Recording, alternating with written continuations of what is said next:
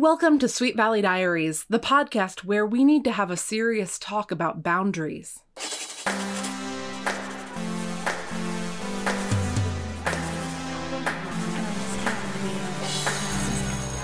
Book number 65, Trouble at Home.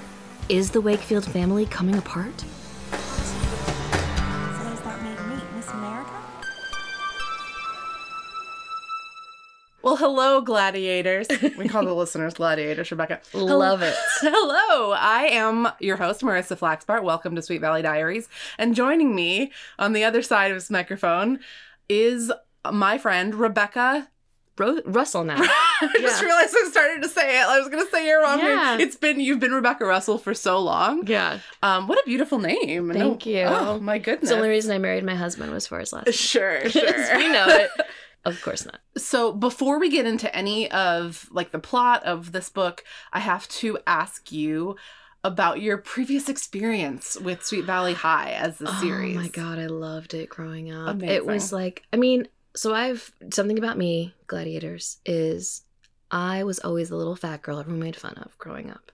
Right? I was in all the classes and I was annoying and obnoxious, but also a large girl.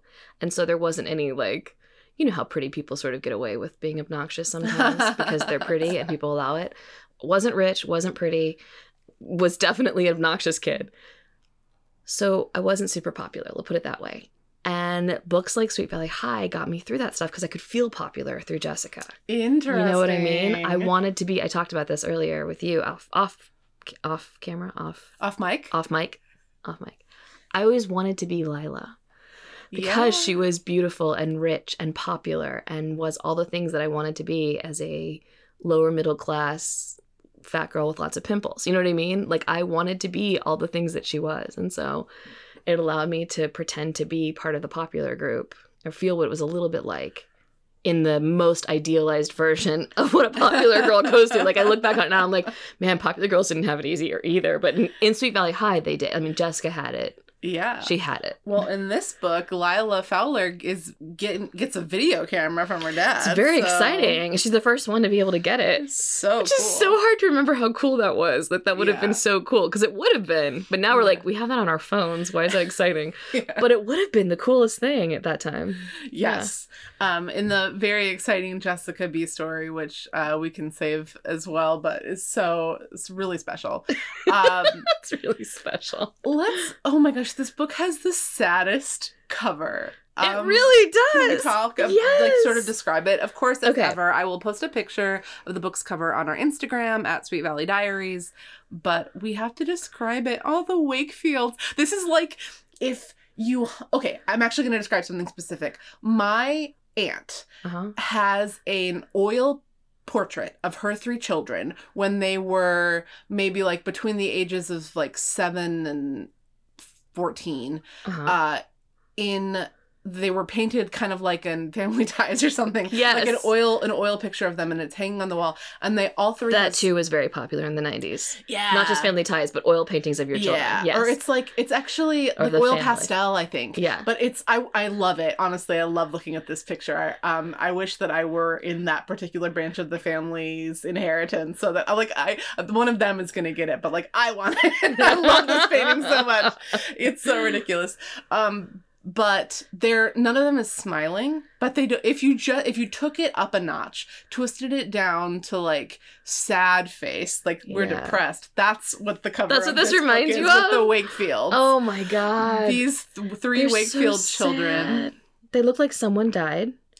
Or that one of them is thinking about committing suicide. Or all 3 of them. It's a suicide pact on the front of this cover. Oh my gosh. It's ridiculous. We've got a twin on either side of Stephen. My particular copy of the book, I'll also post a picture of this.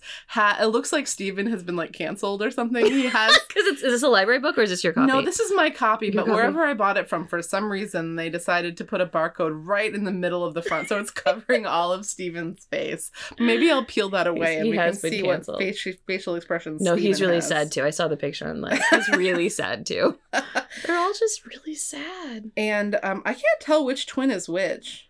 Oh, I can. Tell me, which one do you think? That's Elizabeth. That's Jessica.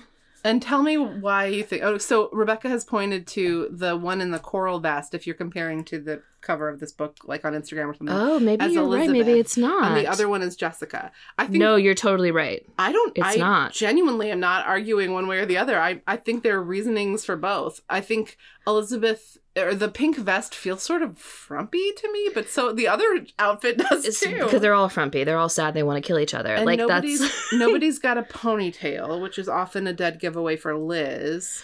I think that's why this is Liz, actually. This is Liz, and also the green shirt. I feel like if it was green or pink, I think Jessica would wear pink between green or pink. And the left is Liz because she's got her hair clipped. She's got her hair clipped back. The reason I originally thought that the green shirt was Jessica is because in other images, Jessica's hair always looked a little bit shorter and Elizabeth's hair looked longer. Interesting. But I think it is actually. I think that green shirt is Elizabeth. Well, also green shirt looks more sullen and like she has like dark circles under her eyes.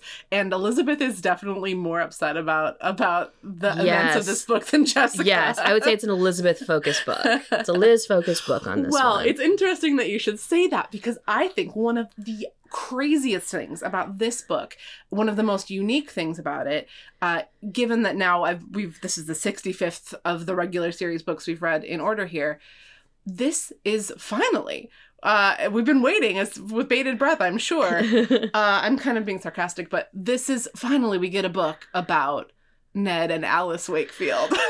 I didn't realize you were waiting with bated breath to know more about Ned and Alice. Mostly on this podcast, we bitch about how they are terrible parents, but... They have to have done something right to have a kid like Elizabeth. I'm sorry. If their kid is like Elizabeth, even if one child turns out like Elizabeth, they have to have done something right. Yeah. But yes, they are clearly terrible parents if they let I'm just in books past that I remember briefly, they let Jessica do the things that she does. You're like, come on. They have their moments of great parenting and their moments of like, what on earth are you thinking right now? And their behavior in this book, I don't think falls under the terrible parent category, but it is definitely like about them. There's even a scene in the book where it's like from Ned's perspective, and that was so That's cool. It is cool, yeah. Bizarre. I mean, in the end, we find out that Jessica's at the door overhearing it, but it was strange to get it. Yeah. It's so rare to get an only adult's perspective of anything. Yeah, in the Sweet Valley High books. I need to take a moment and admit something to you. Yes. Until I started reading the book, I had forgotten that Stephen existed. For serious, for real. I remembered them just having parents and being the two of them and there being a 4-person family. I did not remember them having an older brother at all. I even thought that the guy on the front was going to be someone who was like a counselor who cared for like whatever it was that was going on at home. Did not realize it was their brother until I started reading and I was like, they have a brother? Oh my gosh. I was going to say, if he's not their brother, it's a little upsetting to have him there with his arms protectively around these two women. Yeah. He's so much taller than them. But then also knowing what we know about the way these books often talk about Stephen and the twins, it's also weird. Yeah. I just did not remember him at all. He did not exist in their world in my memory of these books at all. Well, he's away at college a lot. Fair. At Sweet Valley College. It's not very far away. But still, like, I think I would remember that they had, like, it really was one of those, like, Berenstain Bears moments where I was like, this isn't real. That's not real. This is the only book where he's a brother. Because he's not in the other books. That's so interesting. You know the Berenstain Bears thing I'm talking about? Yeah. It's a Mandela Can we digress for a thing. sec? Yeah. If we digress for a sec. Sure. That it's not the like, everyone thought it was the Berenstain Bears or the Berenstain Bears or whatever it was that it was like. Yeah. But it's... Berenstain Bears, yeah. Yes. Yeah, isn't that crazy? Because everyone thought it was. Like, everyone I talked to was like, Berenstain Bears. It's like, no, it's Berenstain. Right. But it's so weird. It's not real. There's no such thing as the Berenstain Bears. No, they were always the Berenstain Bears, yes. But I believed they were the Berenstain Bears as well. Maybe I'm one of those people that just falls into that realm. For me, I think I felt like, oh, okay, but I didn't have a clear, like, I would have said it was the Berenstain Bears too, because that's a name. I also thought they were Jewish. I thought it was like a Jewish, was it Stan and Jan Berenstain that wrote it or something? I thought they were like a Jewish couple. I thought that the bears themselves, and then I remember now seeing like an Easter book and now a Christmas book, and I was like, why would they be celebrating Easter and Christmas? They're Jewish. No, it's Berenstain. They're not Stains. They're not Steins. They're not whatever. They're not Jewish. The bears aren't Jewish. The bears are not Jewish. But also I thought the bears were Jewish, and I thought that the authors were Jewish. Yeah. Maybe it's because I was Jewish. I wanted to connect. Maybe I desperately needed a family to connect to. I don't know. I think that one of those names is a lot closer to something that you would encounter in your life as a name, and the other one is not. Berenstain is not. So. No. But Berenstein, I mean, there are a lot of Steins Sure. and Steins in the Jewish world, for Definitely. sure. Anyway, totally digressed. So at the beginning of this book, we have a lot of dog stuff. This book has a lot of Prince. Oh, Prince Albert, which is a piercing that should not be in a kid's book at all. But Prince Albert, sure. Yep. I kept thinking every single time they say his name, I was like, they're talking about a penis piercing. Yeah, that's definitely the reaction that every person who's ever been on this podcast in a Prince Albert book, since Prince Albert joined the team. And it almost seems like perhaps the writers of the series like caught wind of that, because they almost exclusively refer to him as Prince in this book. But Prince he appears as sort of like a symbol of neglect, like the chores that are being undone. Because what we have is a continuation of this plot of Ned Wakefield being kind of unhappy and unsatisfied at work, and Alice being really busy at work. But at the outset, you'll remember that all the excitement is about Peter Santelli is going to be running for mayor. Yeah, he's running for mayor. Maria Santelli's dad, one of the cheerleaders. Yeah. And everybody's so excited. They're gonna go to this big fundraising event for Peter Santelli. And like the first 10 pages of this book are about that. And then we just skip it. We totally skip it. Like he's not important anymore. It's I was reading the book, I was like, oh, they're really good at like setting up like what you're going to be learning more about later on in the book, except for that part. Yeah. That one part, like they do it and then they talk about it after the event happened. And I was like, you just talked about it. Why aren't we going to see what happens at the actual event? Like, there is one other time in this book that happens, because Gladiators, there are so many like parties and events and like the family going to do family things in this book, which is funny because there's also this constant reminder of like, it's been so long since we've done X together as a family. I think the whole plot of this book spans maybe 2 weeks, and they're constantly so... Is it really supposed to be just like 2 weeks? Do you think so? I don't know. I can't tell. I mean, it might be like Time-wise. 3, but I don't... Yeah, it's hard to tell, but I don't think it's very long. But... I was going to say it was shorter. I was going to say it was like a week. Oh, okay. Like in a week. Maybe. Well, there are just a few different weekends that happen. Oh, that's true.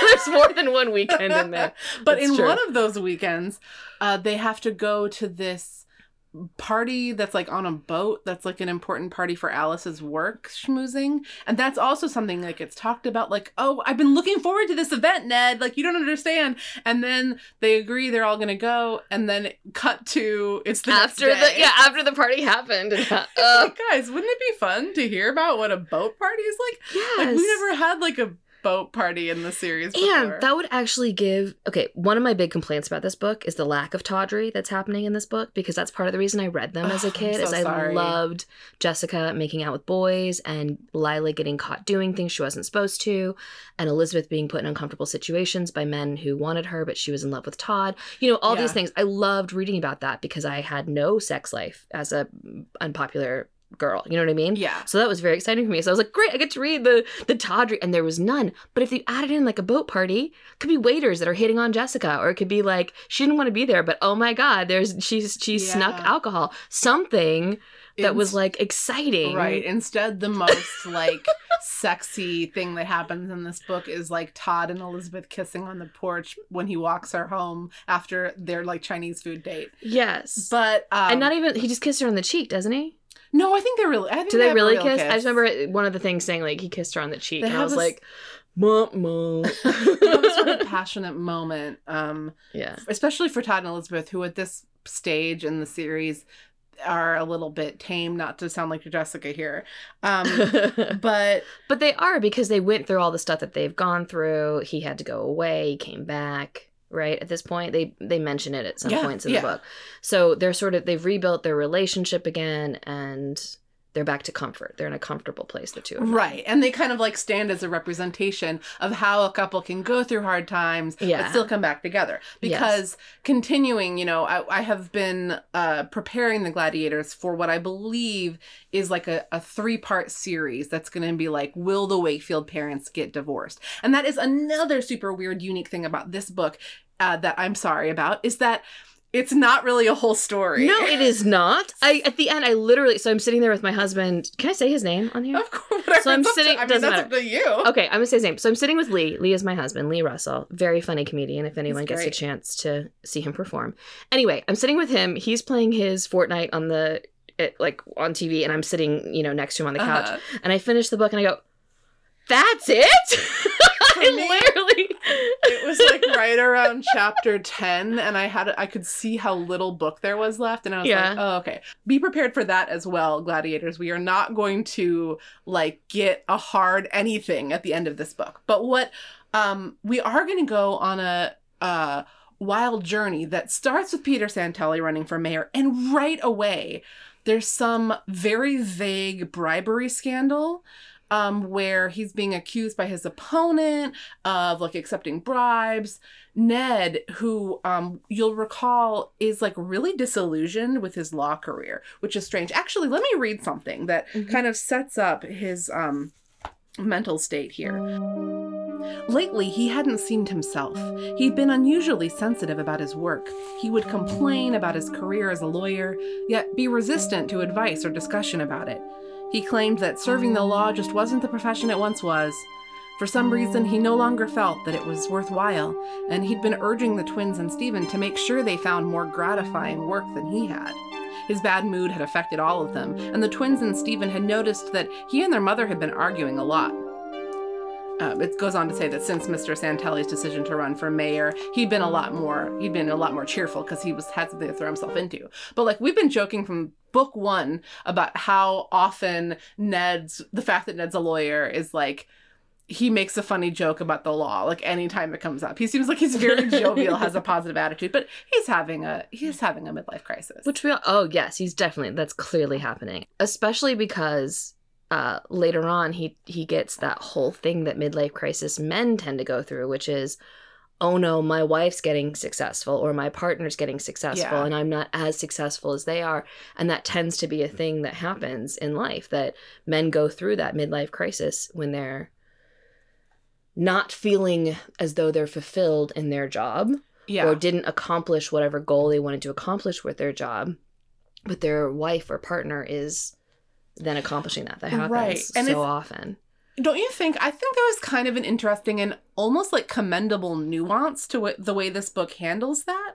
Yes, because in the 90s, we didn't have a lot of women that were money makers. Yeah, and it's not it's not like Ned is mad that Alice is working at all. Yeah. It's like she's having a really, like, hitting like the peak of her career and he's having a really hard time. And so it's not like he's mad at her for having a job.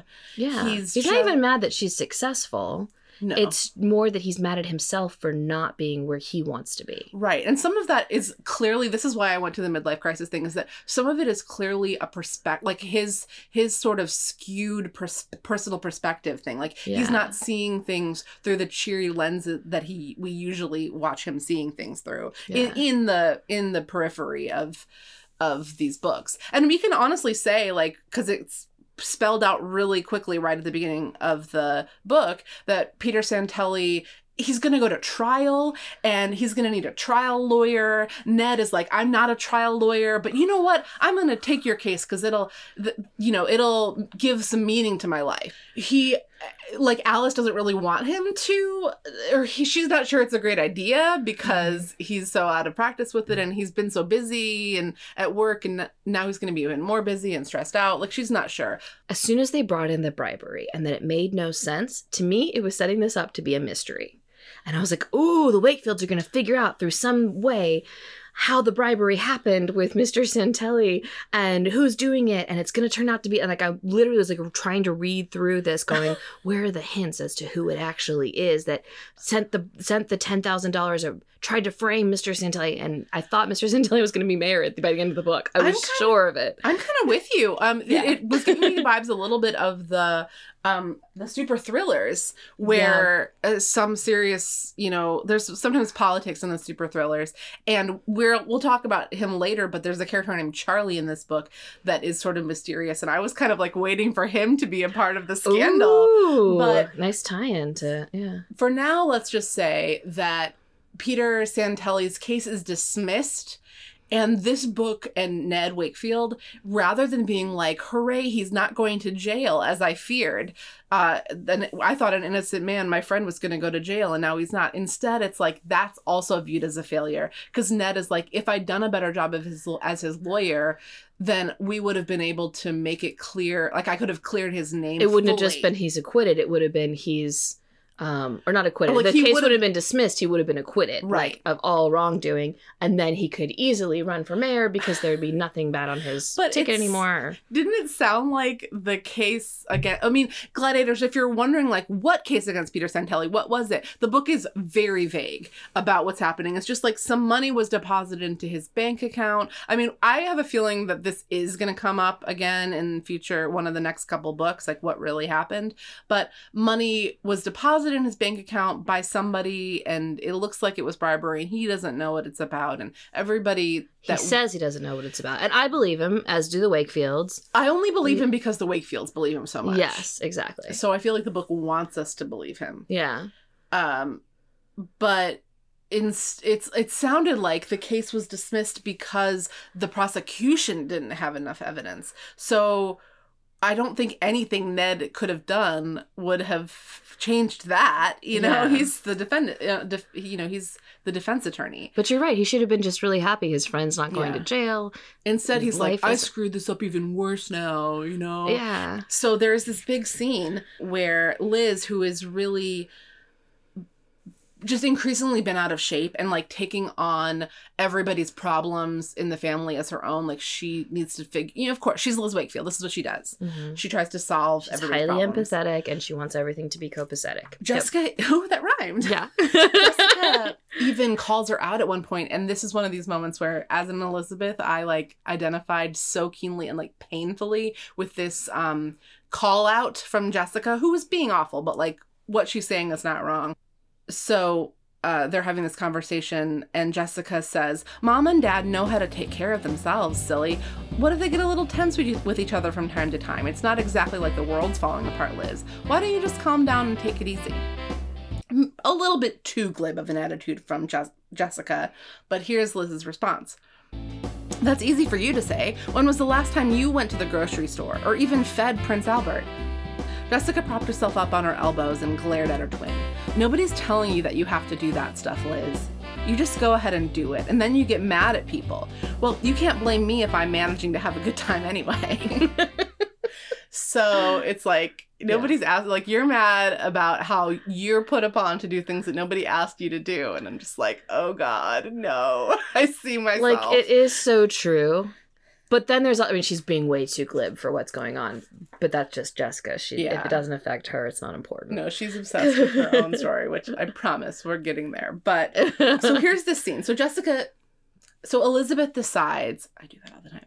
So Elizabeth decides that the way she's going to make things really special for her family, she's going to make a big spaghetti dinner. Because, oh my gosh, how many times in this book is somebody late for dinner? Not just late for dinner.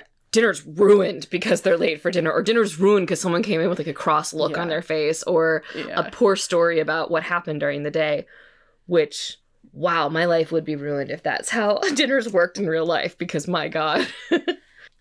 So what's happening here is that Elizabeth has gone to a lot of trouble to cook a big spaghetti dinner for the family with like an amazing homemade sauce, and she's boiled the spaghetti. And they're waiting for Mom to come home. Mom's home late, and she hasn't called, which she does do repeatedly in this book. She isn't just late; she also like forgets to call and say that she's going to be late. Which is very, very rude. No joke. really, truly in Yeah. real life. That's very, very rude when your family is waiting for you. Yeah. I can say that because that's happened to me now. And as a partner, you don't do that to your partner and you don't do that to your children. Well, not if don't. you have a plan, which this family does, Yeah. that they eat dinner together. Like, that's a special thing to have Yeah. these family dinners. That's like why they are so, the fact that they're ruined is important at all. Yeah. It's sweet that they do it. But yeah, it's like, are we going to wait for you or not? So they're waiting so long for Alice that the spaghetti is way overcooked. Like, Elizabeth forgets that she needs to take the spaghetti out of the boiling water or whatever. And I was thinking, like, okay, well, that's the easiest thing to fix. Just boil some more spaghetti. Yeah. But they don't have any more spaghetti. The cupboards are bare because nobody's gone grocery shopping. Ugh, the drama. And we could Yeah. talk a lot about, like, why that's Alice's job, but or Which we should talk about why Alice is expected to do that. or Yeah. Elizabeth's job or whatever. But Yeah. I guess people do have their roles, like their chores that they're responsible for. And if that's going to shift, a family does need to discuss in what way It it's should gonna be shift. communicated. It's true. But so Which part do you want me to read? I would love for you to read the part of Alice. Okay, I'll be Alice. And I would like to add before we start that what's happened right at this point is that Ned has just basically hit his snapping point with being mad at Alice's absence and at the dinner kind of going south, and has decided, like, they're looking for frozen dinners to cook because he's hungry. Hi, everyone. Mrs. Wakefield said cheerfully as she opened the kitchen door. She was holding a bottle of champagne. Guess what? We did it. We got the project. She twirled around the kitchen, setting down the bottle and engulfing the twins in a warm embrace. Can you believe it? Your mother's going to be in charge of the group that won the competition to design the interior of the new West Wing of Sweet Valley Mall. That is a long sentence. Very long sentence. This Alice's very complicated work project here. Okay. Shocked silence greeted this news. Mr. Wakefield stared at her, still holding the frozen dinners. Ned, I'm so happy, Mrs. Wakefield cried, throwing her arms around him. You may be happy, he said coldly. but you're also extremely late, Alice. Liz made dinner for you and tried to keep it, and the fact is, it got ruined. If you're not considerate enough to come home for dinner, couldn't you at least call? The look of joy and exuberance vanished from Mrs. Wakefield's face, and she looked questioningly at her husband. You sound pretty upset. She said slowly, as if she were trying to get her balance back. Is anything wrong? How's the trial going? All right, good move, Alice. She's Yeah, trying to, she's aware. self-regulate, right? She's aware something's going on. Oh, Mr. Wakefield made an exasperated sound. It's all over, Alice. The judge threw out the case today for lack of sufficient evidence and lack of sufficient defense. It looks as if Peter's political career is all over, washed up. He sighed. Mrs. Wakefield bit her lip. I guess this wasn't very good timing. I didn't mean to rush into blurting out my good news. I'm sorry, Ned. For a full minute, no one said a word. Mr. Wakefield stared at Mrs. Wakefield, expressionless. Well, He said at last. you must be very excited. His words came out so flatly, Elizabeth's heart sank. Couldn't he be happy for her mother? I am, Ned. Mrs. Wakefield said in a soft voice. Mr. Wakefield cleared his throat. I take it that means we'll be seeing even less of you around here from now on than we have these past couple of weeks. He said gruffly. Mrs. Wakefield turned pale. Then, clearing her throat, she said calmly, I hope we'll get things under control fairly quickly, but it's a huge project, Ned. You know that. I'm asking my staff to work extraordinary hours, and you know it wouldn't be fair unless I was willing to work there with them. I would have hoped that you'd be happy for me. Mr. Wakefield's eyes flashed with anger. I am. I'm glad you've gotten what you wanted, Alice. And before she could say another word, he stormed out of the kitchen, leaving everyone else staring after him in alarm. Okay, we could probably stop there. Very dramatic. So that's how Elizabeth's spaghetti dinner plan went. So that's the vibe. Mm-hmm. The reason I really wanted to read that scene is because I do think it illustrates the sort of complexity of the situation. It does. Because I'm so tempted to really point the finger at Ned and be like, God, he needs to be more supportive of his wife. But it's kind of like two people that are both so like at their at their breaking point Yeah. that they don't have the ability to like be generous with the other person. So Alice throughout this book has these thoughts and ideas about what Ned needs right now that are like wrong. I think she's wrong. Yeah, I think she's wrong too. So does Elizabeth. Yeah.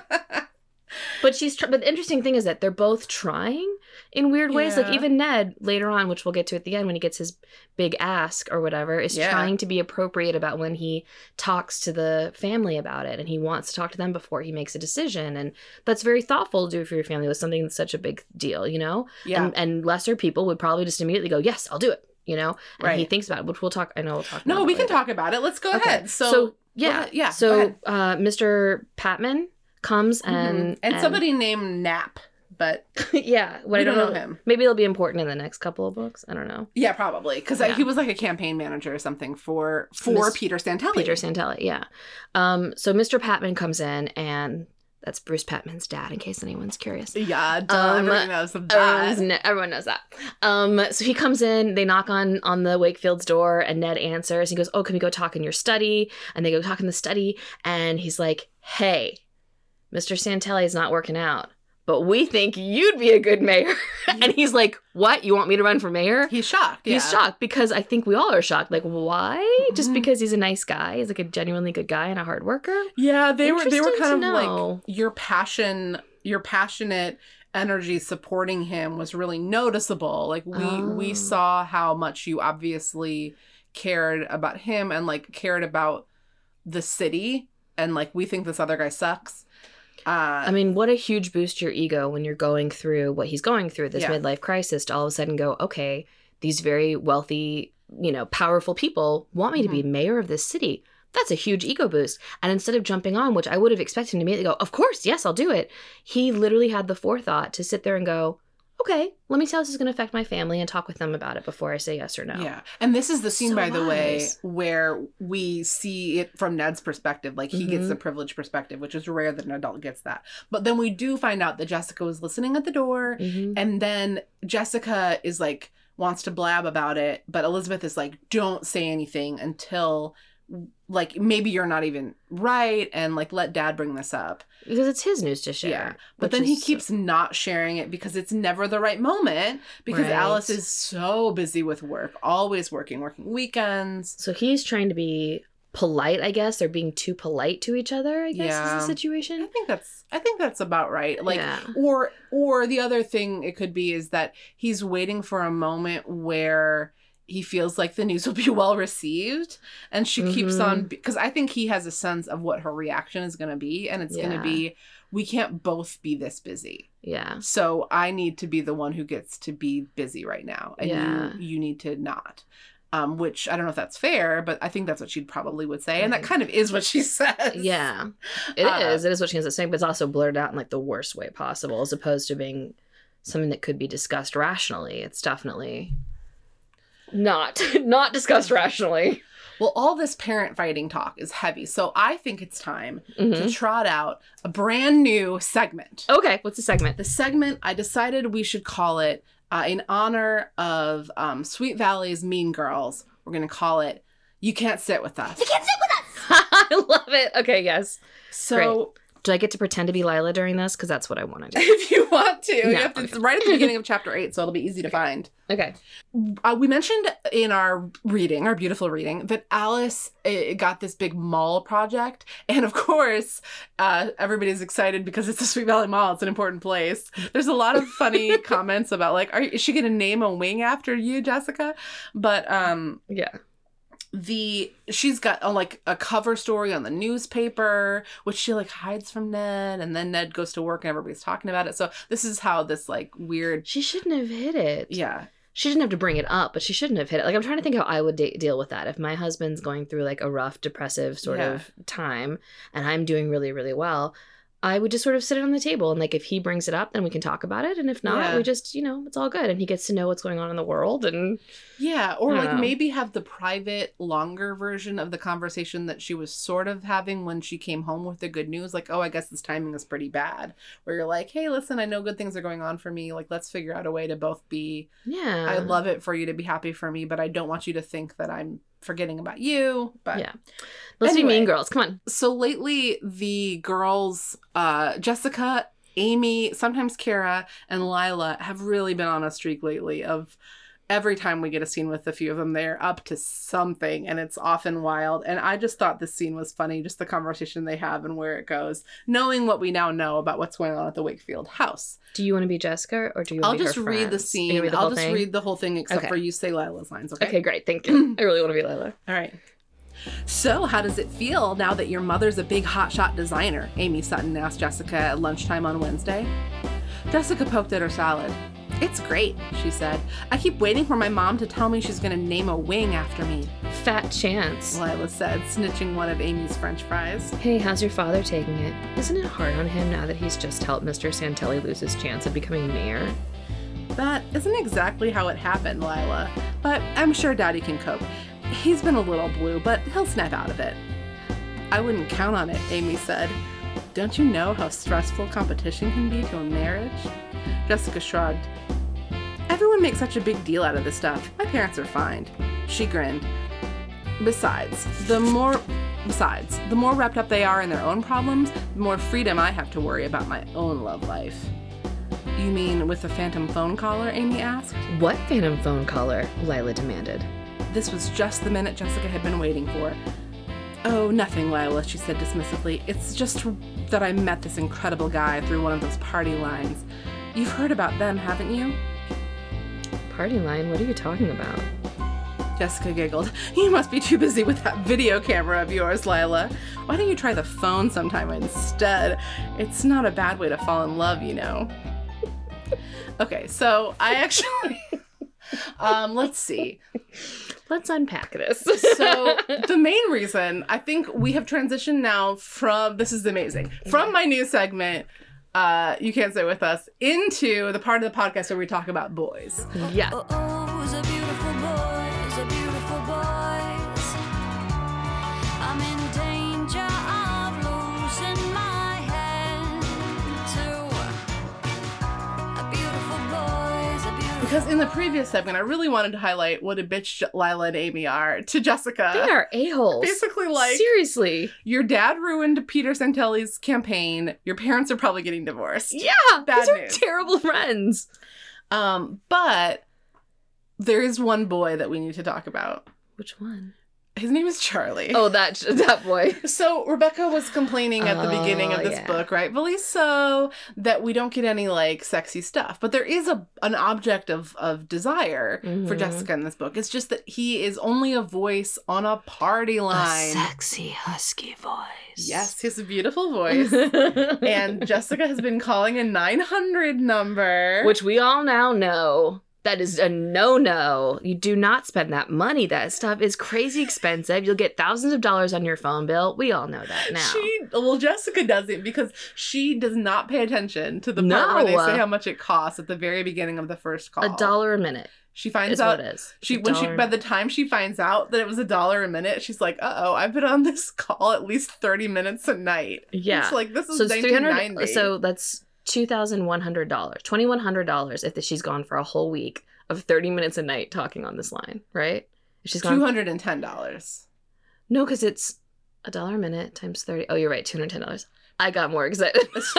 No, $210 is a lot of money. Yes, that is a lot of for in a week. Jessica Yes. doesn't like that amount of money has been trotted out in these books before as being an insurmountable sum. Yeah. So, but that actually also is not brought to bear in this book at all. No, She gets it's no not. comeuppance yet. Ugh. But she joins in this party line. She's like on this weird tip that it's gonna like she's gonna show Lila like that she's into something before Lila is, which is why she's With like a party line? Like, I don't understand this. It's I so don't understand this dorky. at all. It's totally something I would think Elizabeth would do. it and honestly not... creeped me out. Like it made me sad for Jessica to think about her instead of like going out and like living her life. She's like sitting in her bedroom on the phone. It's like I mean, there's lots of modern day proxies. This book was to this. not fulfilling, I will let you know, in that way for me. There was I'm no so tawdry sorry. fulfillment. I know, and Jessica, she's being a bitch, but she's not having fun. Like, she is having fun, but you're not living vicariously through her having fun because you're thinking, I don't want to be on a party line with No! You know, I mean, Paying we all get this to money. Ugh. we all in the modern day we all get to interact with strangers a lot, so maybe we're forgetting how the allure of interacting with local strangers seemed at the time, I guess, because Yes. now it's just like, oh god, yeah, strangers on the internet, they're the worst. Yeah. Except for the ones that listen to your podcast that you put out. Love them. They're amazing. But let's see. So here's some moments from Jessica's party line. Jessica introduced herself. There were 6 other people on the line. 4 girls, Michelle, Sarah, Nicola, and Bea, and 2 boys, Michael and Charlie. Where are you from, Jessica? She liked his deep, sexy voice. He definitely sounded cute. From Sweet Valley, what about you? I'm from Riverdale. Charlie said, naming a nearby town. Hey, you two, this is a party line, remember? Sarah said in a coy, possessive voice. Jessica felt her heart beat a little faster. This was definitely her kind of thing. Now she knew she had to compete with Sarah for Charlie's attention, and there was nothing she liked more than going after what she wanted. For the next 10 minutes, everyone joked around, talking about school, shopping, surfing. Jessica made sure she got to pitch a few comments directly to Charlie, and she lingered over his name when she said goodbye. Hey, Jessica. Will I get to talk to you again? Maybe, Jessica said mysteriously. I haven't decided yet. Oh, that voice. It's dazzling, Jessica. I can hardly wait to hear it again. Good night. Dazzling, Jessica repeated to herself as she hung up. That was one of the nicest compliments anyone had ever given her. Charlie must be quite a guy, she thought. She could hardly wait to talk to him again. The party line was even better than she thought it would be. Okay, when I was reading this, I did imagine his voice to actually not sound like I just made it sound like. I imagined it to actually be a very sexy, you know, slightly gruff but sensitive voice. I don't know. Listen, I'm talking a lot of smack about party lines here, but I do think I am a big voice person. Like, that's something that I do find makes a big difference for me in terms of like feeling attracted to somebody.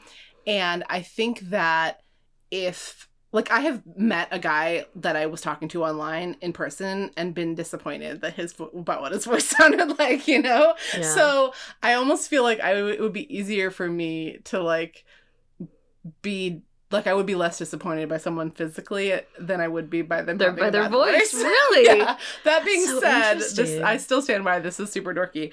And I haven't tested that out yet. But if they had a really good voice, let me put it that way. Yeah. Like, who has a really, like, what actor has, like, a really good voice that you love? Well, it's hard to say because They're connected with their... they're connected with their visuals. So it's more like, I mean, I am in... I know how we do it. Animation. What animated character has the voice that you want? Do you know what I'm talking about? Because then you can't see what their actual face is. It's just their animated voice. It's a hard one, right? I mean, I always had a crush on Aladdin, but I think that's not just his voice. That's not, yeah. It wasn't just his voice. You know what else makes it hard is that I'm not a big like celebrity crush person. Mm-hmm. Like I could think of examples from my real life of times that I heard voices, or like I could also think of examples of like podcast hosts whose voices I really like that I'm like, but I work in the podcasting arena, and so I don't want to. You don't want to name your podcast crush? Yeah. Podcast crushes. But That's like the next series. Podcast crushes. Ooh, good idea. Okay, let's all give Rebecca bonus points for trying to get me to reveal my voice crush. What's the voice that I'm I looking can't think for? of any either, though, if that helps. I do. Why? I will say though that I'm like I love a beautiful like low voice. Mm-hmm. Like I do like that a lot. Like not like sub bass level, Yeah. but like I like a low voice. I'm trying to think of anyone that has that voice that I really, really like. That's just like, that's a cute voice. Oh, I also love. I'm like, this is very basic, but I'm very into accents. Oh yeah. Like particularly, I actually sure. like British accents, Irish accents, like that. So, here's another thing. Oh, you're gonna love reading this part. Okay. Okay. The part where he says he's a poet. Oh yeah. It's right at the end of chapter 3. Okay, right at And the then end chapter of the 3. next Okay, chapter. let me get to it. So what happens later on in the book, Jessica calls again because she just keeps calling, and like these same kids are always on the. What is that about? That it's only these like same Yeah. 5 kids? Which, by the way, this is a service that's advertised to teens, but as Elizabeth is going to point out, anybody could call this number. Like, Yeah. there's no way of knowing who you're really talking But to. also, like, so when she calls in, I'm wondering if they're like, is there a name of their particular party line? Or is Yeah. it just these 5 It's kids so who weird. keep calling over and over It's again? very strange. But Yeah. Charlie and Sarah are on already, and they're talking, and Sarah sounded annoyed. Charlie's just telling me a joke. Go on. Oh, I gotta do my Sarah voice. What was it? It was like, Charlie's just telling me a joke. Go on, Charlie. Charlie paused for a minute. Actually, Sarah, Jessica and I have, well, we have sort of a phone date, don't we, Jessica? Sarah snorted. A phone date? It's true. Jessica cut in. She loved the feeling of daring and intimacy the party line gave her. She also loved being flirtatious over the phone with a total stranger. Okay, now, if I laugh too much at Jessica, it's like I'm kink shaming now, but... Yeah. Okay. Hey, she asked Charlie, did you think about me today? Even once? I thought about you without stopping. You were the substance of every breath I drew. Jessica giggled. You talk so beautifully, she said. Charlie's a real poet, Sarah chimed in. That's why we all have crushes on him. To tell you the truth, I really am a poet. In fact, I wrote you a poem today. But I'm too shy to read it to you. Yet. Jessica was completely charmed. A poet on a teen talk line? What were the odds of that happening? Lila was going to be completely freaked out. Okay, so amazing. Oh my god, this whole subplot is Actually, amazing. I am a poet. Yeah. Oh my god. But eventually she realizes that like Lila is not going to be impressed unless she brings this guy and she shows how awesome he is, which this is dumb even for Jessica. And the reason that she thinks that he's going to be really hot is not just because of his voice, because she saw a picture of a happy couple with a really hot guy on the teen party flyer. So stupid. So that's why she's assuming that he's this really hot guy. And he keeps on like, so she calls him up on his, I thought the phone date thing was especially weird because it's like, you're on a party line, guys. Like a phone date needs to happen Privately, separately. yeah. Unless it's like a group phone date. And But how then are they exchanging numbers? Because not they could text each other. So not everybody has their numbers I'm on not the party line? sure. But somehow Jessica calls Charlie at home. He's like so happy to hear from her, but they keep on not being able to get together. And Jessica's starting to be really worried that... Not worried that there's something wrong with him, worried that he's not interested in her enough to want to meet her. Yeah, she's like, what? Why doesn't he want to meet me? And he makes believable excuses, but only after he finds out that Jessica already wasn't available. Like the big thing that happens at the end of the book, where we finally actually do get to go on the trip, which is that the family not just takes hear about it later. Yeah, the family takes a trip to Lake Tahoe, which is like, I mean, let's get back to Ned and Alice for a second. Alice has this huge mall project. It's going on. They have this. She already had the Lake Tahoe trip planned. I assume It's a yearly thing. Yeah. They know that it's going to happen every year at this time. So she's working around the clock, and Ned is like, I hope you're going to be able to put work aside for this weekend. And she's like, I'm not sure. Maybe I shouldn't go. And she's kind of like, maybe you should go without me. But it's like, if this is really so important, and she keeps insisting, this is just temporary. It's going to be like this. I need your support while it's like this for a little while. So it's like, why not reschedule your Lake Tahoe trip or something? Like, or this is why the boundaries thing, like come up with a way to say, okay, you guys need to handle this without me for 2 fucking days. Yeah. But instead, she's like, my team is putting on all the work. I need to put in as much work. It's like, we're talking about 2 days. It's the weekend, Alice. Like, either change, like, don't, it's so strange to me that she can't see. I've managed projects before, and I can tell you when you're the manager of the project, you get to decide what the timeline looks like. Like, you get to be like, great, we're going to do extra time on Monday, Tuesday, Wednesday, because on Thursday, Friday, and Saturday, I have other plans. And can I say that part of what happens here is that her assistant, Julie, I think is her name. Julia calls to like give some messages about how Alice like calls the house and Elizabeth answers and makes this like barter with Julia that like it sounds like Alice is going to back out of the weekend and stay home to work. And she's like, Julia, you really need to encourage Mom to go. And Julia's like, I don't know. Like, what I would feel a lot better if I had a number to reach her or something. So Elizabeth gives her the number of the like lodge that there's no phone at the cabin. That's like part of the whole thing, which sounds like a dream. Like Alice, take advantage of being uncontactable. But so Elizabeth is like, okay, well, Mom has to go on this trip. My parents are going to get divorced if they don't go on the trip.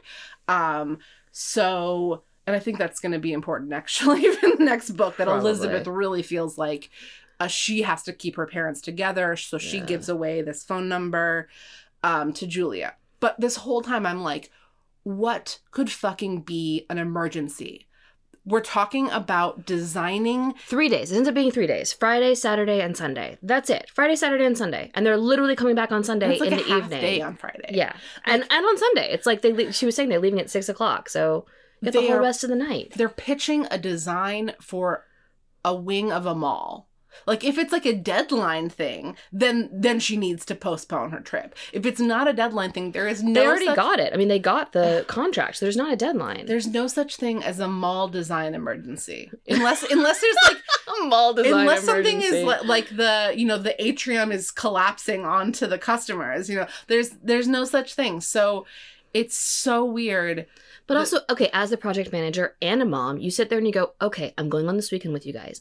I need to take 2 hours on this particular day to make phone calls. I know I have to make these phone calls. I will tell all my people at work, that's when I'm available to work. It'll be those 2 hours, and the whole rest of the time I have with my family. That would be a great idea. That would have been a really good solution. Manage your time, man. Yeah. Maybe Alice is like acting out a little bit too. Like, this is She her might version be. of a midlife crisis. Like, she's tired of being in charge of the family so much, and so she is like, She's like, Ned, now you do it, and I get to go work. right. But Yeah. instead of like actually having that conversation, she's Yeah. kind of just like acting it out that way, and Mhm. and it's out of some sort of deep-seated resentment, or who knows. But this is what happens. They go to Lake Tahoe, and at a certain point, it's like things are going medium well, not so great. Of course, Jessica finally spills the beans, like makes a faux pas about revealing Would that it her be so dad's great once you're mayor to be able to do this, Yeah. whatever it was that she was excited about? And Alice says some terrible thing about how it's ludicrous. And Yeah. then she has to, like, it's such a rude thing to say that she actually has to, like, backpedal Yeah, a little of course bit. she does. She was a jerk. She was a complete jerk. Yeah. She's like, that's ludicrous. Who would want you as mayor? What? Like, how can you say that to your own husband that you Yeah. love and you would want to see as mayor, right? Like, you believe in him. That's Right? awful. It's awful. And They're just both at such breaking points. I think that's why that comes out that way. It And has to be. yeah, and then of course she does get, like, they're supposed to play charades together, and she's brought work with her to the cabin so she doesn't come play charades, so they don't do that tradition, and so it's like she is kind of ruining it for the She's family. 100% she is. This is where, like, it's her fault. At first I was like, Ned's really not being reasonable. But then she's being unreasonable during a whole trip. Yeah. I Yeah. mean, there are a couple fit times in this book. We didn't even talk about earlier on in the book. She really is like, Ned, you didn't tell me about this legal fraternity banquet that's happening on Friday. Like, we should go to that. And he's like, I don't feel great about the law right now. Like, I don't think that's going to make me feel any better about it, especially not after this disaster with this recent trial, and everybody's talking about that. And she's like, no, it'll make you feel better, and it'll be fun for all of us, and it'll be a thing we can do as a family, they keep saying. And, they go, and it's a disaster, and it's like, Ned told you what he needed, and you didn't listen. Mhm. And so when Alice says, I don't think I can come this weekend, she is saying, What she needs. yeah, but Mhm. they never talk about, like, what if we reschedule, It's always this, like, it's either this weekend or it's not happening. It's kind of Yeah. what it feels like. Mhm. Yeah. So maybe It's the false cabin... stakes, almost like false stakes is what it feels like. They put stakes on it, but it didn't really need to have Yeah, stakes. I mean, who don't knows? know. Maybe this cabin, like, you have to rent it out in a year in advance or whatever. They Could have a be. weekend, they always go. But It is, anyway, she's doing the work, and then finally on the last day, they're going to resolve to have a good day, and they go horseback riding, and she gets another phone call, and she goes back to take it. So everybody's in a really sour mood. Stephen is with them, too. Everybody is like, oh my God, this is he so even bad. got off from college for a weekend. Ooh, because college life is very busy. Yeah, Stephen's college life especially. He's been like going to work with his dad a lot because he's often the like translator for his dad's moods when they get home from work in this book.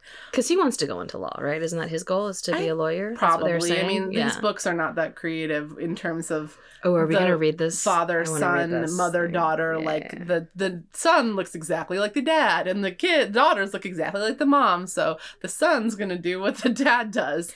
I always thought that was some BS. And then my best friend, Michael, he looks exactly like his dad, and his sister looks exactly like his mom. And I was like, oh, okay. It does happen.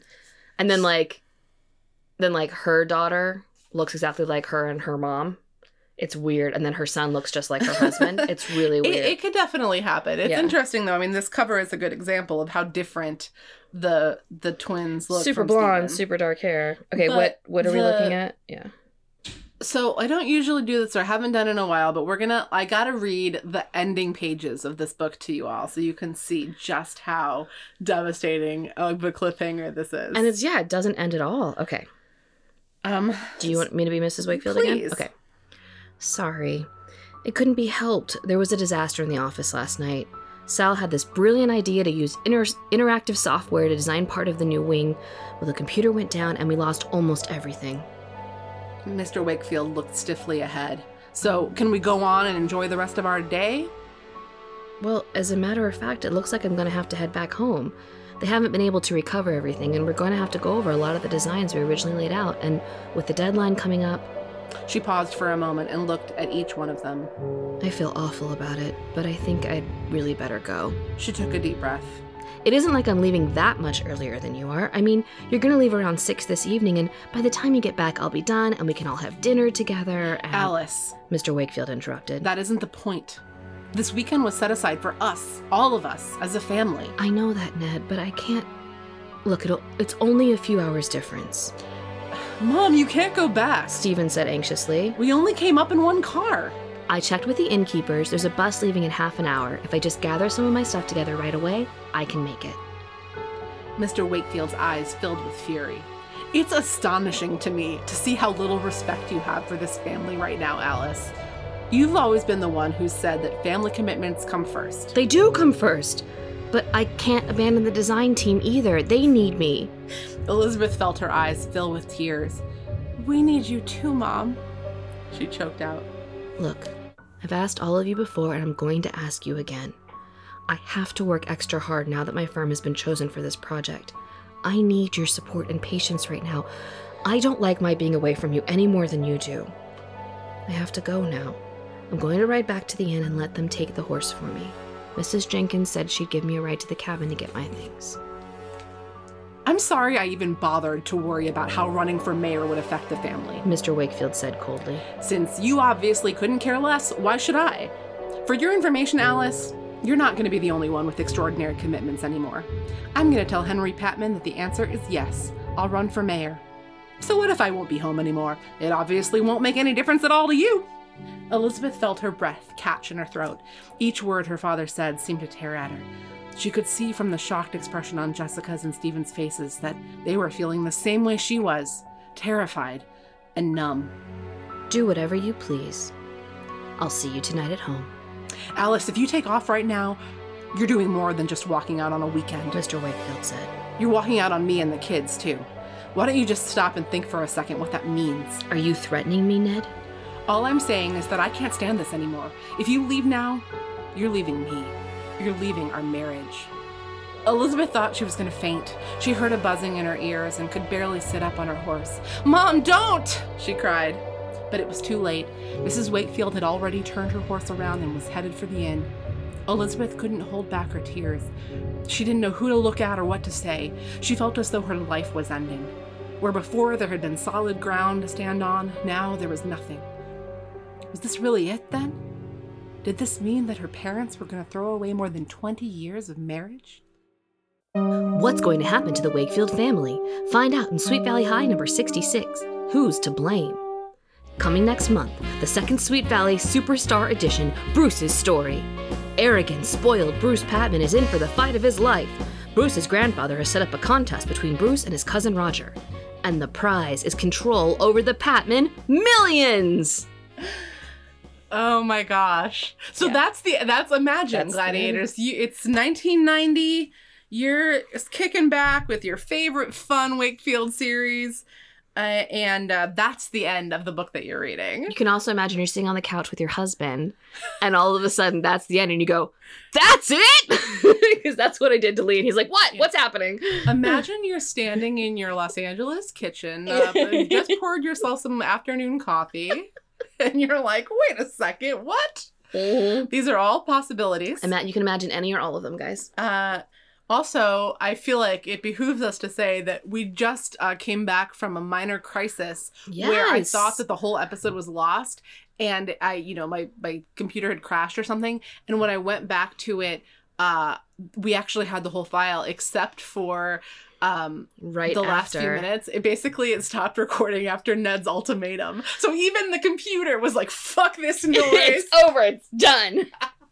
So No more. Yeah. So Yeah. I don't know, Rebecca, what to do. Like, do you want to read the next one? I Like, would do you wanna I be- kind of want to be a part of this. If we Okay. can read the next, I need to know what happens. That's all I'm saying. I need to know what happens. I Whether don't- you have me on this show or not, I want to read it and know Guys, what happens. we did not discuss this, but I think this. If you have the time, like, let's make it happen. I'm into I want it. You to I'm be with super me on this into it. journey. We're gonna do Okay. it. I also, can we just talk for just a second about why do you think Charlie doesn't want to meet Jessica? Is it because he's a skanky old man? Is it because he's her age, but maybe like unattractive and maybe someone like that doesn't get a lot of girls and he's afraid? Or is it because he really doesn't like Jessica? I'm so glad that you asked me this question because I have a genuine theory about this. Oh, I have a theory too. I want to hear yours. Yep.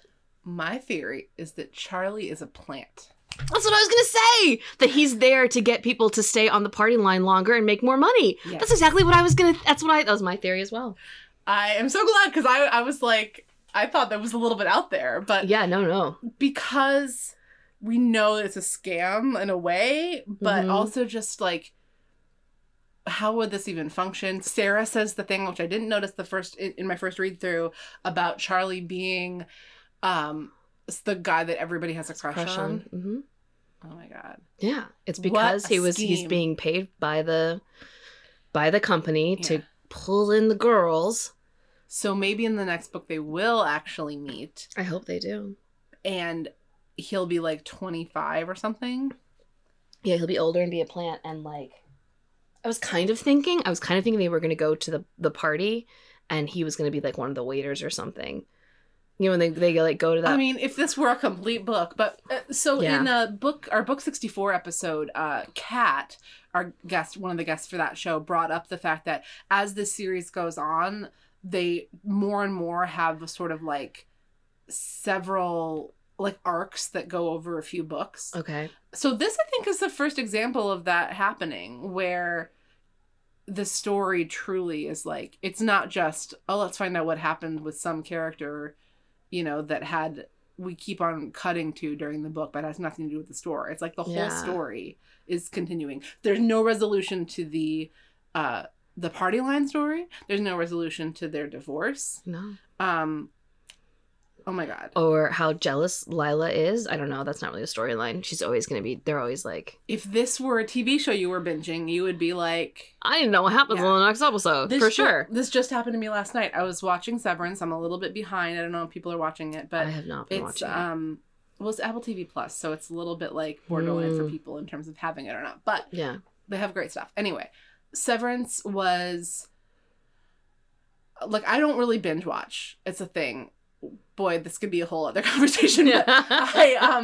But there was a character who like I had to keep watching for the next episode to see whether they died or not.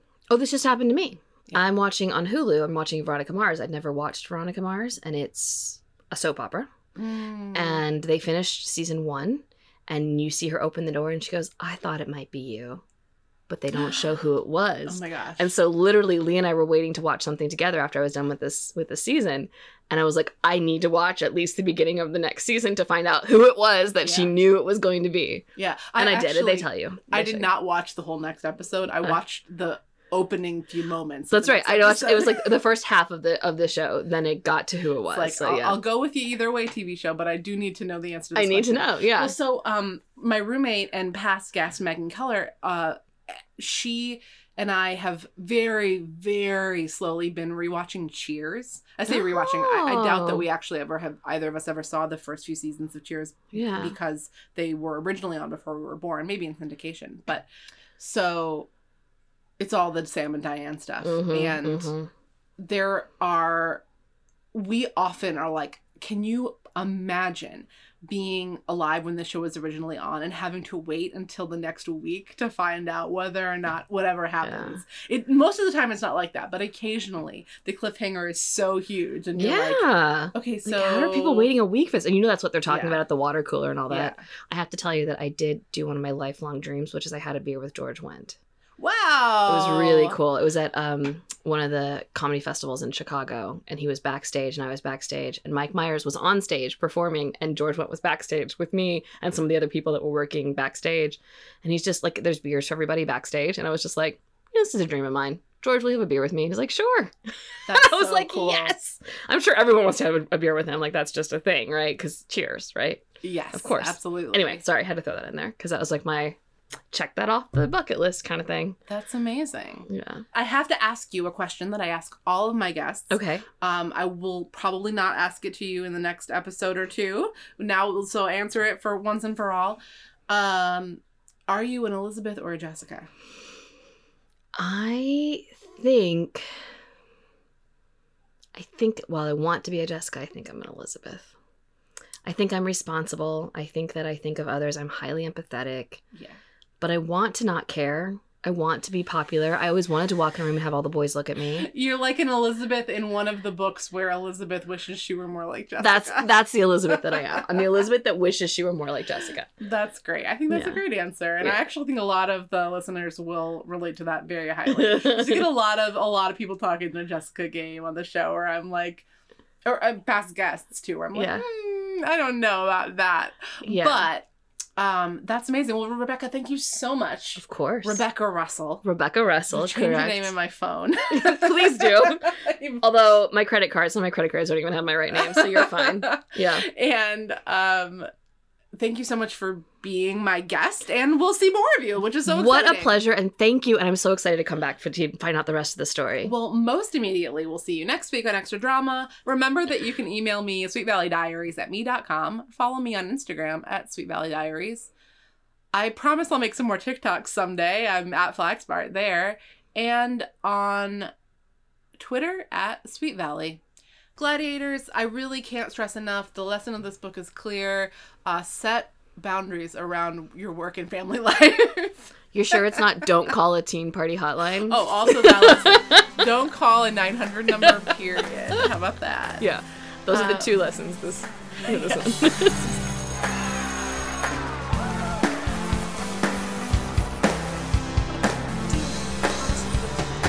So does that make me Miss America? Okay, have you been watching Moon Knight? No, I haven't started yet. Okay, No. so the guy who he's in the Star Wars movies, the guy who plays the main character in that. Yeah. But he's British. Oscar Isaac. Yeah, he's wonderful. His voice, when he's British, is amazing to me. When he speaks with an American accent, less amazing to me. He's British? I don't know if he's British in real life. Oh, okay. But in the show, he has a British accent Right, in the show. sorry. Yeah. He's So British that and- voice just makes me go all melty when he's speaking with that voice. You know what? Yeah. We got it. We got there. Oscar Isaac's voice is great. Yeah, he's Very got a good. great voice. I mean, it's fine when he's... And Oscar Isaac with a British accent. I haven't watched the show, but I'm going to watch it now. Oh my God. It's hot in here. Pretty, Okay, I know, so it got a little hot in here. we're not even hearing the voice. We're just talking We're about just the voice. thinking about his voice. It's also literally kind of hot in here, but now I have to leave all this Moon Knight stuff in. Oh my goodness. You don't have to. So what's a voice you really like? What? I'm letting you cut Oh out my the God. Moon Knight. What's a voice? What's a voice that like does it for you? Okay. in Moon Knight when Oscar Isaac has a British accent. It's perfect. That's it. Oscar Isaac voice is so lovely. Great. Now you have options. Yeah, this whole thing is definitely going at the end of the episode.